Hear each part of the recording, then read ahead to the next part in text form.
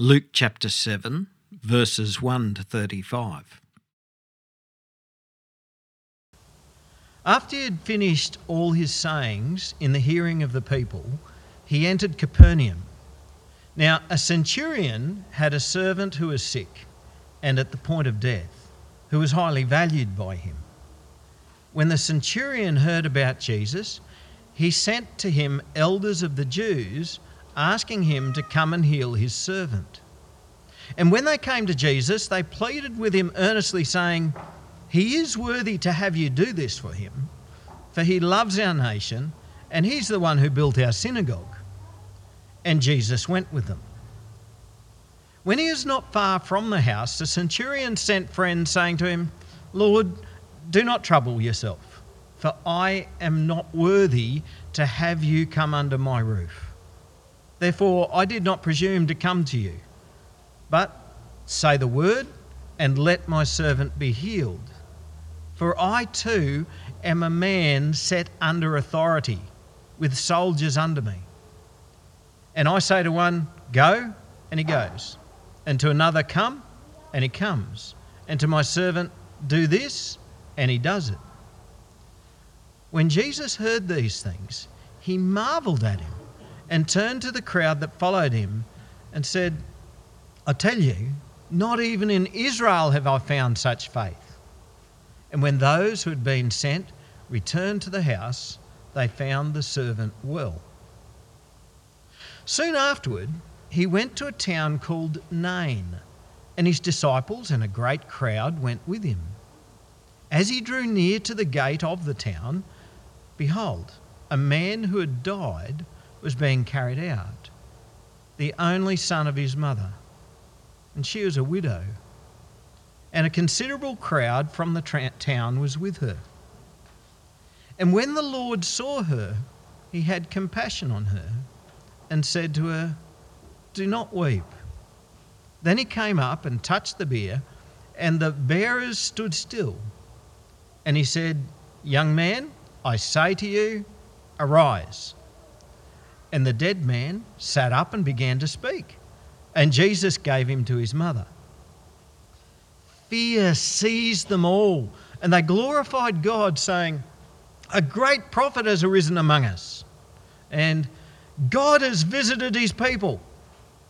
And this report about him spread throughout the whole of Judea and all the surrounding country. The disciples of John, this is John the Baptist, the disciples of John reported all these things to him.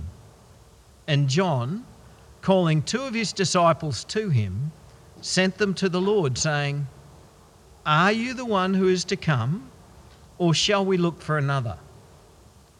And when the men had come to him, they said, "John the Baptist has sent us to you, saying, 'Are you the one who is to come, or shall we look for another?'"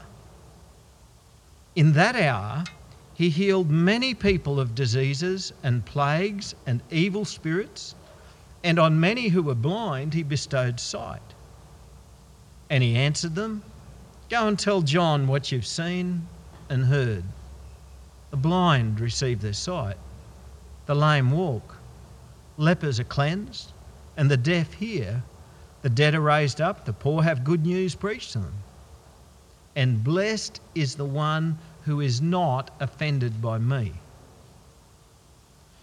When John's messengers had gone, Jesus began to speak to the crowds concerning John. "What did you go out into the wilderness to see? A reed shaken by the wind? What then did you go out to see? A man dressed in soft clothing? Behold, those who are dressed in splendid clothing and live in luxury are in king's courts. What then did you go out to see? A prophet? Yes, I tell you, and more than a prophet. This is the one of whom it is written, 'Behold, I send my messenger before your face, who will prepare your way before you.' I tell you, among those born of women, none is greater than John. Yet the one who is least in the kingdom of God is greater than he. When all the people heard this, and the tax collectors too, they declared God just, having been baptised with the baptism of John. But the Pharisees and the lawyers rejected the purpose of God for themselves, not having been baptised by him. To what then shall I compare the people of this generation? And what are they like? They're like children, sitting in the marketplace and calling to one another, "We played the flute for you, and you did not dance. We sang a dirge, and you did not weep." For John the Baptist has come eating no bread and drinking no wine, and you say, "Oh, he has a demon." The Son of Man has come eating and drinking, and you say, "Look at him, a glutton and a drunkard, a friend of tax collectors and sinners."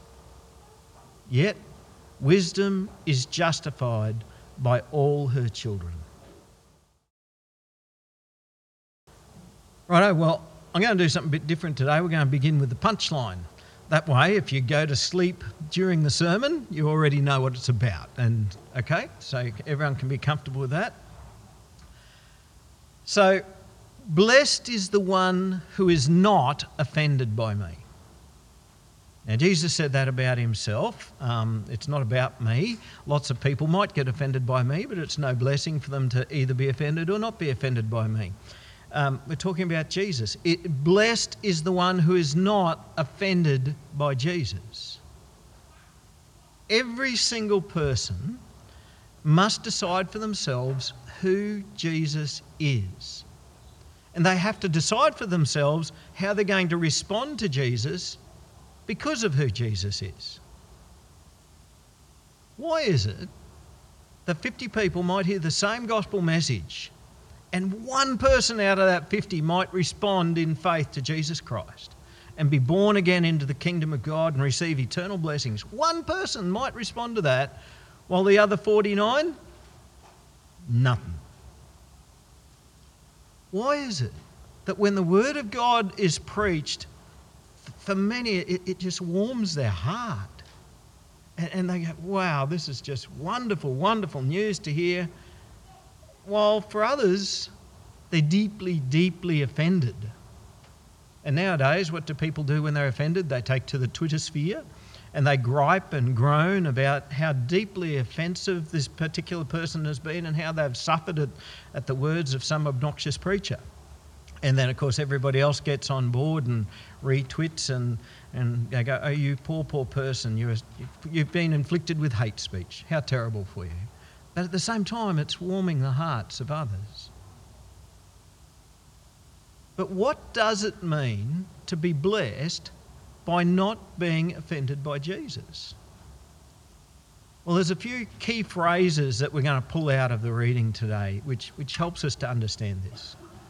The first phrase, "I tell you, not even in Israel have I found such faith."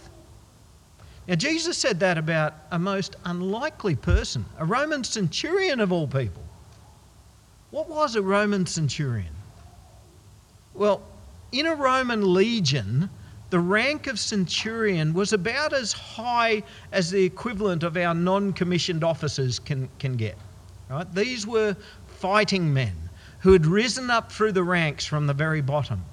They were not the high-born elite who would hold the higher positions and the higher ranks. They weren't people who were just doing a short stint in the military to build their political status so that they could then go on to become senators or whatever. Centurions were frontline career soldiers. Under a centurion was an optio. That was their second in command. And then there were 80 legionaries. They were the foot soldiers. And Simon Scarrow, who writes a lot about the Roman legions, says this. He says, 60 centurions provided the disciplinary and training backbone of the legion. He says they were handpicked for their command qualities and a willingness to fight to the death. And because of this, their casualty rate far exceeded any other rank. Right? So a centurion was a hard-fighting man in charge of fighting men, and he would lead from the front line. And this centurion, in this story, had a servant or a slave who was dying, and he valued him highly. Now, we don't know whether that means he cost him a lot of money because he was a slave, or just because he was a favourite and he didn't want to lose his favourite. And when he heard about Jesus, he asked if Jesus could come and heal him. But the strange thing is, this Roman centurion managed to get some Jewish elders to ask Jesus on his behalf. Now, that's highly unusual. The Jews hated the Romans, and this centurion would have represented the worst of their hatred. Like, he's a key fighting man. They were their oppressors. But this particular centurion, there was something very different about him. I suspect that he may have been what gets termed in the book of Acts as a God-fearer. So a God-fearer is a Gentile or a non-Jew who is embracing God and following the teachings of the law, and they would go along to the synagogue, but they hadn't yet fully converted to Judaism, right? They hadn't yet been circumcised and become a full-blown Jew. And so the Jewish elders told Jesus, he is worthy for you to do this for him. He loves our nation. He's the one who built us our synagogue. And so Jesus agrees to go. But before he even gets to the centurion's house, the centurion sends some friends with a message. Lord, don't trouble yourself. I'm not worthy for you to come under my roof. That's why I've sent messengers to you. It's not because I was too proud to come. It's because I'm not worthy to be with you. But then he says, but I do understand authority. I have commanders who are over me, and I command men who are under me. And let me tell you, in a Roman legion, when a command was given, it had to be obeyed immediately and without question upon pain of death. And so the centurion said, you've got this authority. I know what authority is, and I can see you've got it.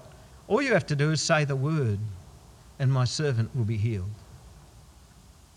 Now, when you and I understand the authority that Jesus has, that will change everything. It'll certainly change the way we relate to him and the way we respond to him.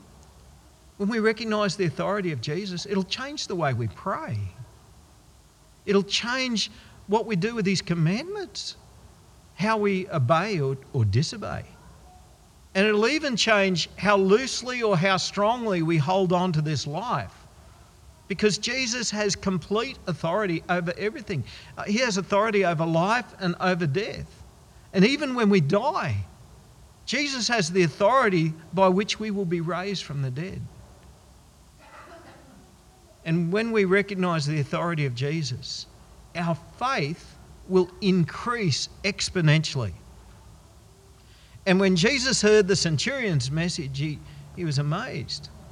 And he turned to the crowd, because this was going to be a really good teaching opportunity that shouldn't be missed. And he said, I tell you, not even in Israel have I found such faith. And that is what Jesus is looking for. Faith. The faith of those who recognise who Jesus is and who recognise the authority that Jesus holds. And when the messengers returned home, the servant was well. The second statement is the confession of the crowds. God has visited his people. As I came near to a little town called Nain, which isn't far from Jesus' hometown of Nazareth, they came to a funeral procession. Now, a woman who had already lost her husband, so she was a widow, was just about to bury her only son. Now, that would have left her with no one to care for her in her old age, no one to provide for her. And so when Jesus saw her, he was moved with compassion. And so he touched the bier. That's like a stretcher that they carry the body on. And they all stopped. And Jesus told the young man to get up. And this dead man sat up and began to speak, and Jesus gave him to his mum.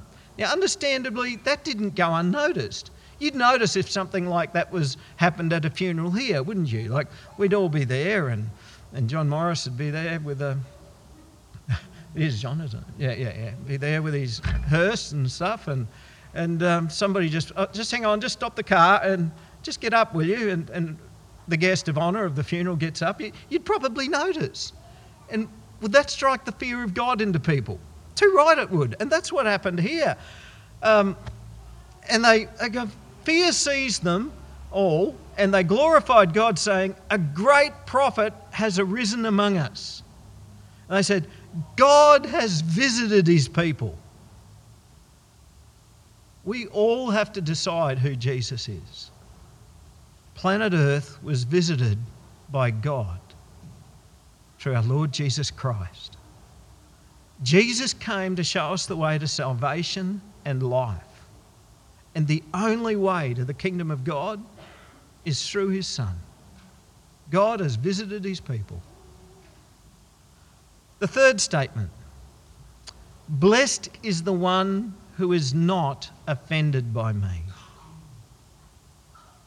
Now, a lot of offence is being taken by the words of Jesus today. I don't know, are people getting more and more offended, or are they just more willing to quote their offence? Because I'm just seeing it more and more. People offended at the simple words of Jesus. Now, John the Baptist at this stage is most probably in prison, and not long before he gets beheaded.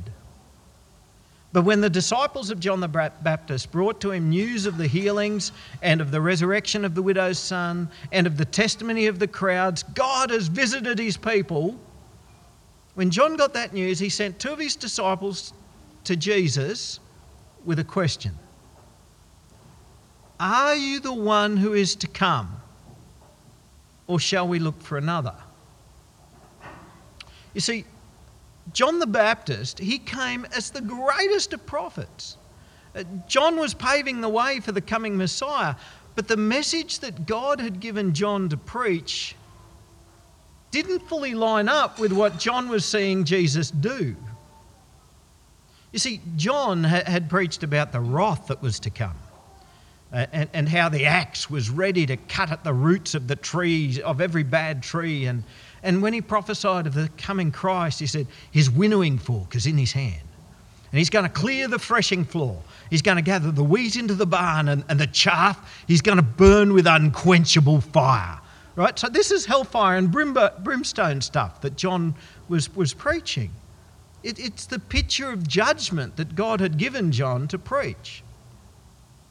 But when John got word from his disciples about the things that Jesus was doing, Jesus wasn't judging. Jesus was acting with grace and mercy. You see, the prophecy of John was looking forward to the second coming of Jesus, right? Jesus will return. And when Jesus returns, he will be coming in judgment. And he will be separating the wheat from the chaff. And there will be an unquenchable fire for all who reject Jesus. But the plan of God was for John to prepare Israel for the first coming of Jesus by telling them about what was going to happen at the second coming of Jesus. You see, when Jesus came the first time to the planet Earth, he came as Saviour of the world. Jesus came to reconcile humanity to himself. But who wants a saviour if they don't know they need saving? It's like, who wants to buy an air conditioner in the middle of winter? Well, guess what, folks? It's going to get hot again as soon as we get to summer. And you need to know that it's going to get hot again. And Jake, you'll have plenty of business, yeah. Right. See, and this is where the message of John the Baptist comes in. How we respond to the message of John the Baptist will determine how we respond to Jesus. The message of John, it heightens our awareness of sin, and it reveals the consequences of our sin, and it highlights for us the need that we have to repent of our sin and to be saved. Judgment is coming. God will not let evil go unpunished. That would be unjust if he did. Right? So if a criminal starts breaking into homes and stealing cars and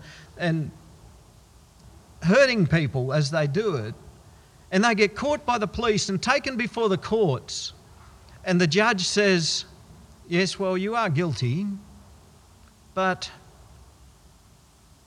I'm not going to punish you because that might hurt you or might make you worse. And that just lets them go again. Would that be just? No. And that's why people jump up and down all the time when they hear over and over and over again that people are not being punished for their crimes, because that's not justice. And so God will not let evil go unpunished, because that would be unjust. Judgment Day will come. It's like a very naughty boy who won't listen to his mother, and then his mother says, you just wait till your father gets home. Has anyone ever said that? I know when my mum said to that when my dad got home, he'd be reaching up on top of the fridge and pulling the strap down. And, oh no, that's right, I was a very good boy. That wouldn't have happened. Where were those Snickers? Judgment may be delayed, but justice will be served. And because all have sinned, and because all are deserving of death, I've got some really good news for you. The gospel of Jesus. We have a Saviour. In Jesus Christ, the Messiah, there is grace. And there is opportunity for us to repent and to be forgiven of every single sin that we've ever committed. And so if I'm convinced by the message of John the Baptist, then I'm ready to hear the gospel of Jesus. And when I do, thank you, Jesus. Thank you. Thank you. Thank you for the forgiveness that we have in your name. But if in my pride I reject the message of John the Baptist, and I don't recognise my sin, and I don't admit to my dire need to be saved, then the gospel is somewhat offensive to me. What do you mean I'm a sinner? How dare you call me that? And those who reject Jesus do so because Jesus and everything that he achieved on the cross is offensive to their prideful selves. And so Jesus said to the disciples of John, you go back and you tell John what you've seen, and you tell him what you've heard. The blind receive their sight, the lame walk, the lepers are cleansed, the deaf hear, the dead are raised up, the poor have good news preached to them. And blessed is the one who is not offended by me. The evidence was completely insurmountable. I mean, this is entirely the activity of God, all of these things that Jesus was doing. Of course Jesus is the one that John was waiting for. No, John, you don't need to look elsewhere. You just need to see the big picture. John had been preaching the judgment that was to come. Jesus had been preaching the mercy which is available before that judgment comes. The fourth statement is, yet the one who is least in the kingdom of God is greater than he. After John's disciples left Jesus, Jesus had a word to the crowds about John. John wasn't a nobody, he was a prophet of God. And he didn't find his value in in luxuries and whatnot. John lived rough and he ate rough. He was the one who was preparing the way for the Messiah. And Jesus makes a pretty big call. Jesus said, I tell you, among those born of women, none is greater than John. Right? This is the greatest bloke who's ever lived. He's a greater prophet than any who had ever come before him. But then Jesus makes an even bigger statement. Yet, the one who is least in the kingdom of God is greater than John the Baptist. That's a pretty big call. You see, John was still searching. John had not yet made up his mind about who Jesus is. And indecision is something that excludes from the kingdom of God. I want you to think about that. Indecision is something that excludes from the kingdom of God. And you might be listening to this today, and you might be interested in Jesus, but you're still undecided whether to follow him or not. And I'm going to say to you, you're right to decide this very carefully, because this is by far the biggest decision that you're ever going to make in your life. Some preachers will totally downplay what it means for you to become a Christian, and basically their message these days seems to become something along the lines of just add a bit of Jesus to your life and everything's going to be sweet. That's not the gospel. And when Jesus was talking to his potential followers over and over again, he would talk to them about the cost of being a disciple. It's not the easy way, it's the hard way. Jesus would say things like, if you're going to be my disciple, then you have to be prepared to take up your cross daily to follow me. That basically means the world's probably going to hate you and might even put you to death because you choose to stand with me. Jesus talked about how becoming a Christian means putting to death the old person and becoming a totally new creation. You can't just stay the same as you are. You will be changed. You won't even recognise yourself because Jesus will be working that change in you. And being a Christian isn't going to be a bed of roses. It's going to be a cross of nails. It is a big deal to become a Christian. If you're not willing to take the risk and follow Jesus, then you're not worthy to follow him. It's not a thing for the weak.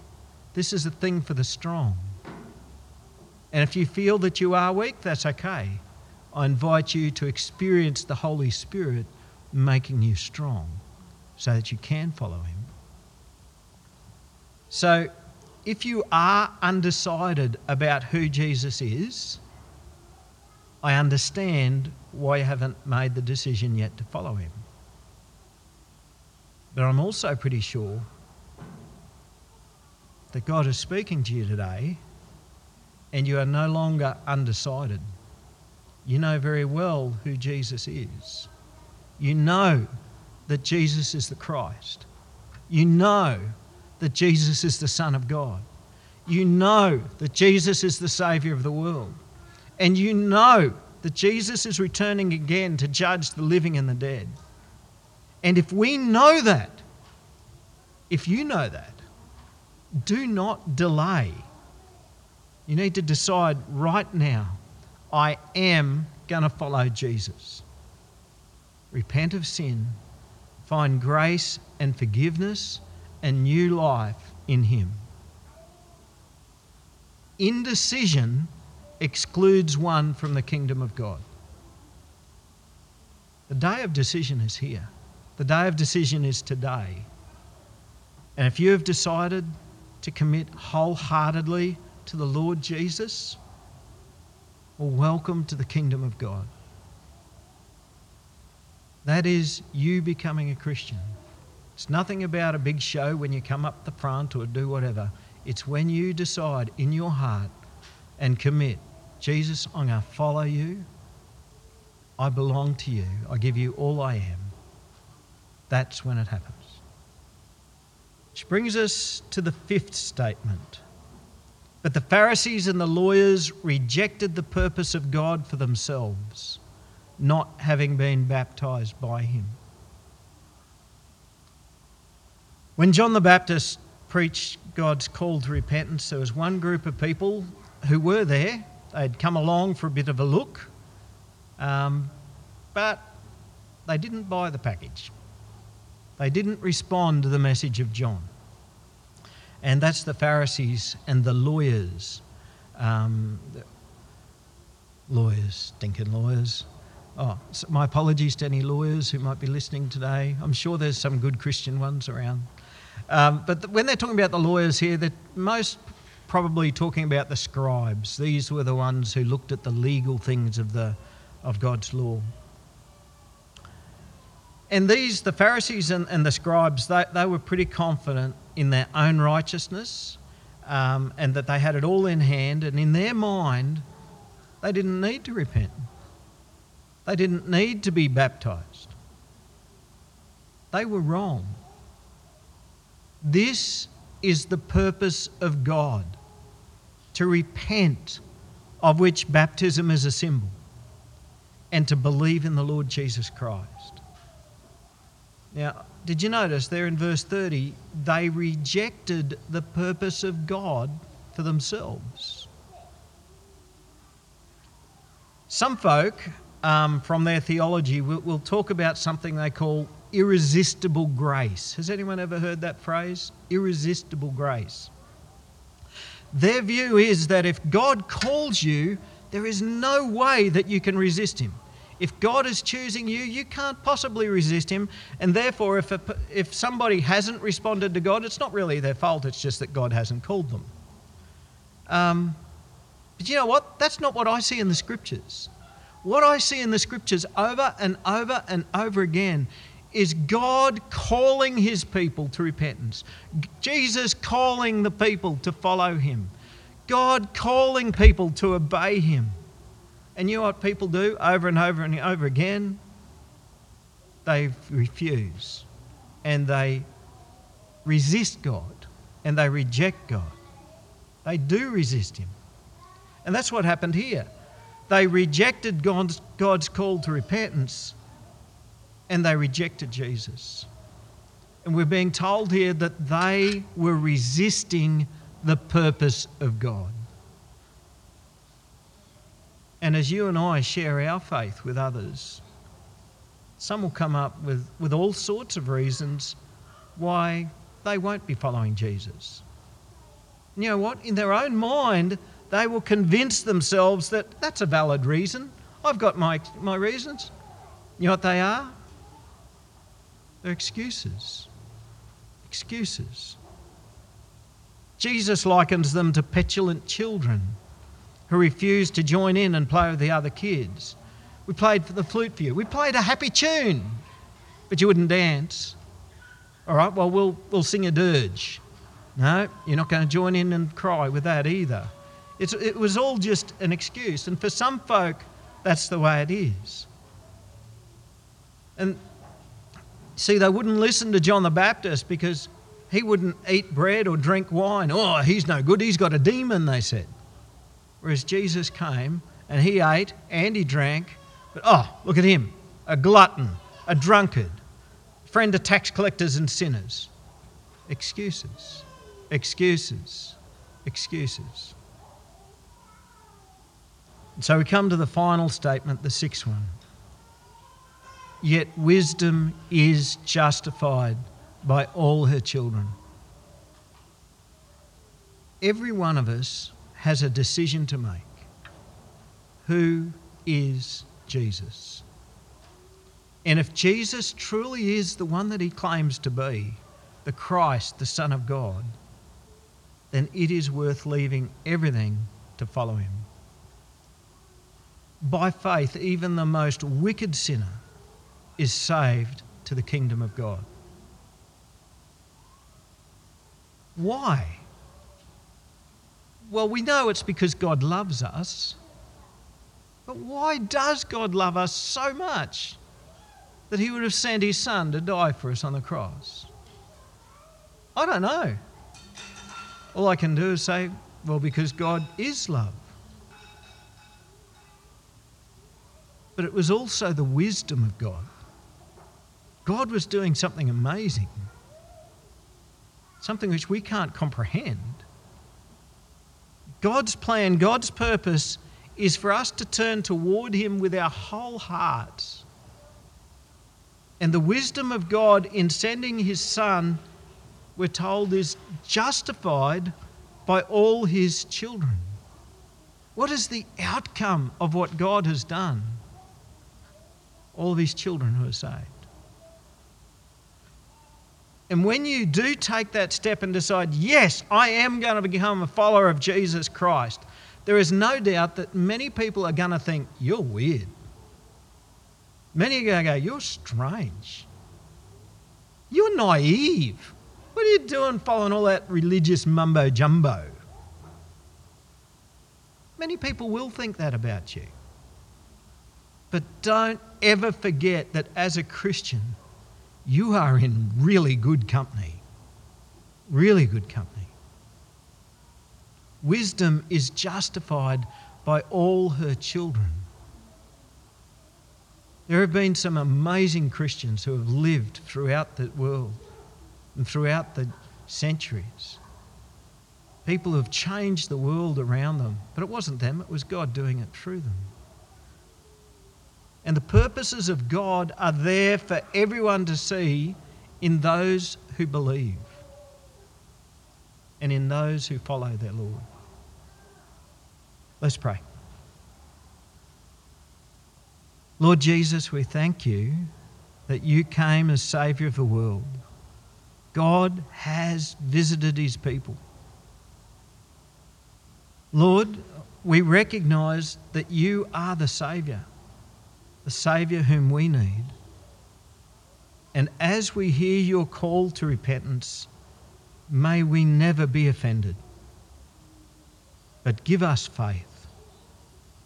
Help us to know your authority over all things and to increase our faith. Lord, we thank you for the blessing that it is that you have brought us into the kingdom of God. And may we never reject the purpose that you have for us. May your kingdom and your glory be seen by the world, even in us, through Christ our Lord. Amen.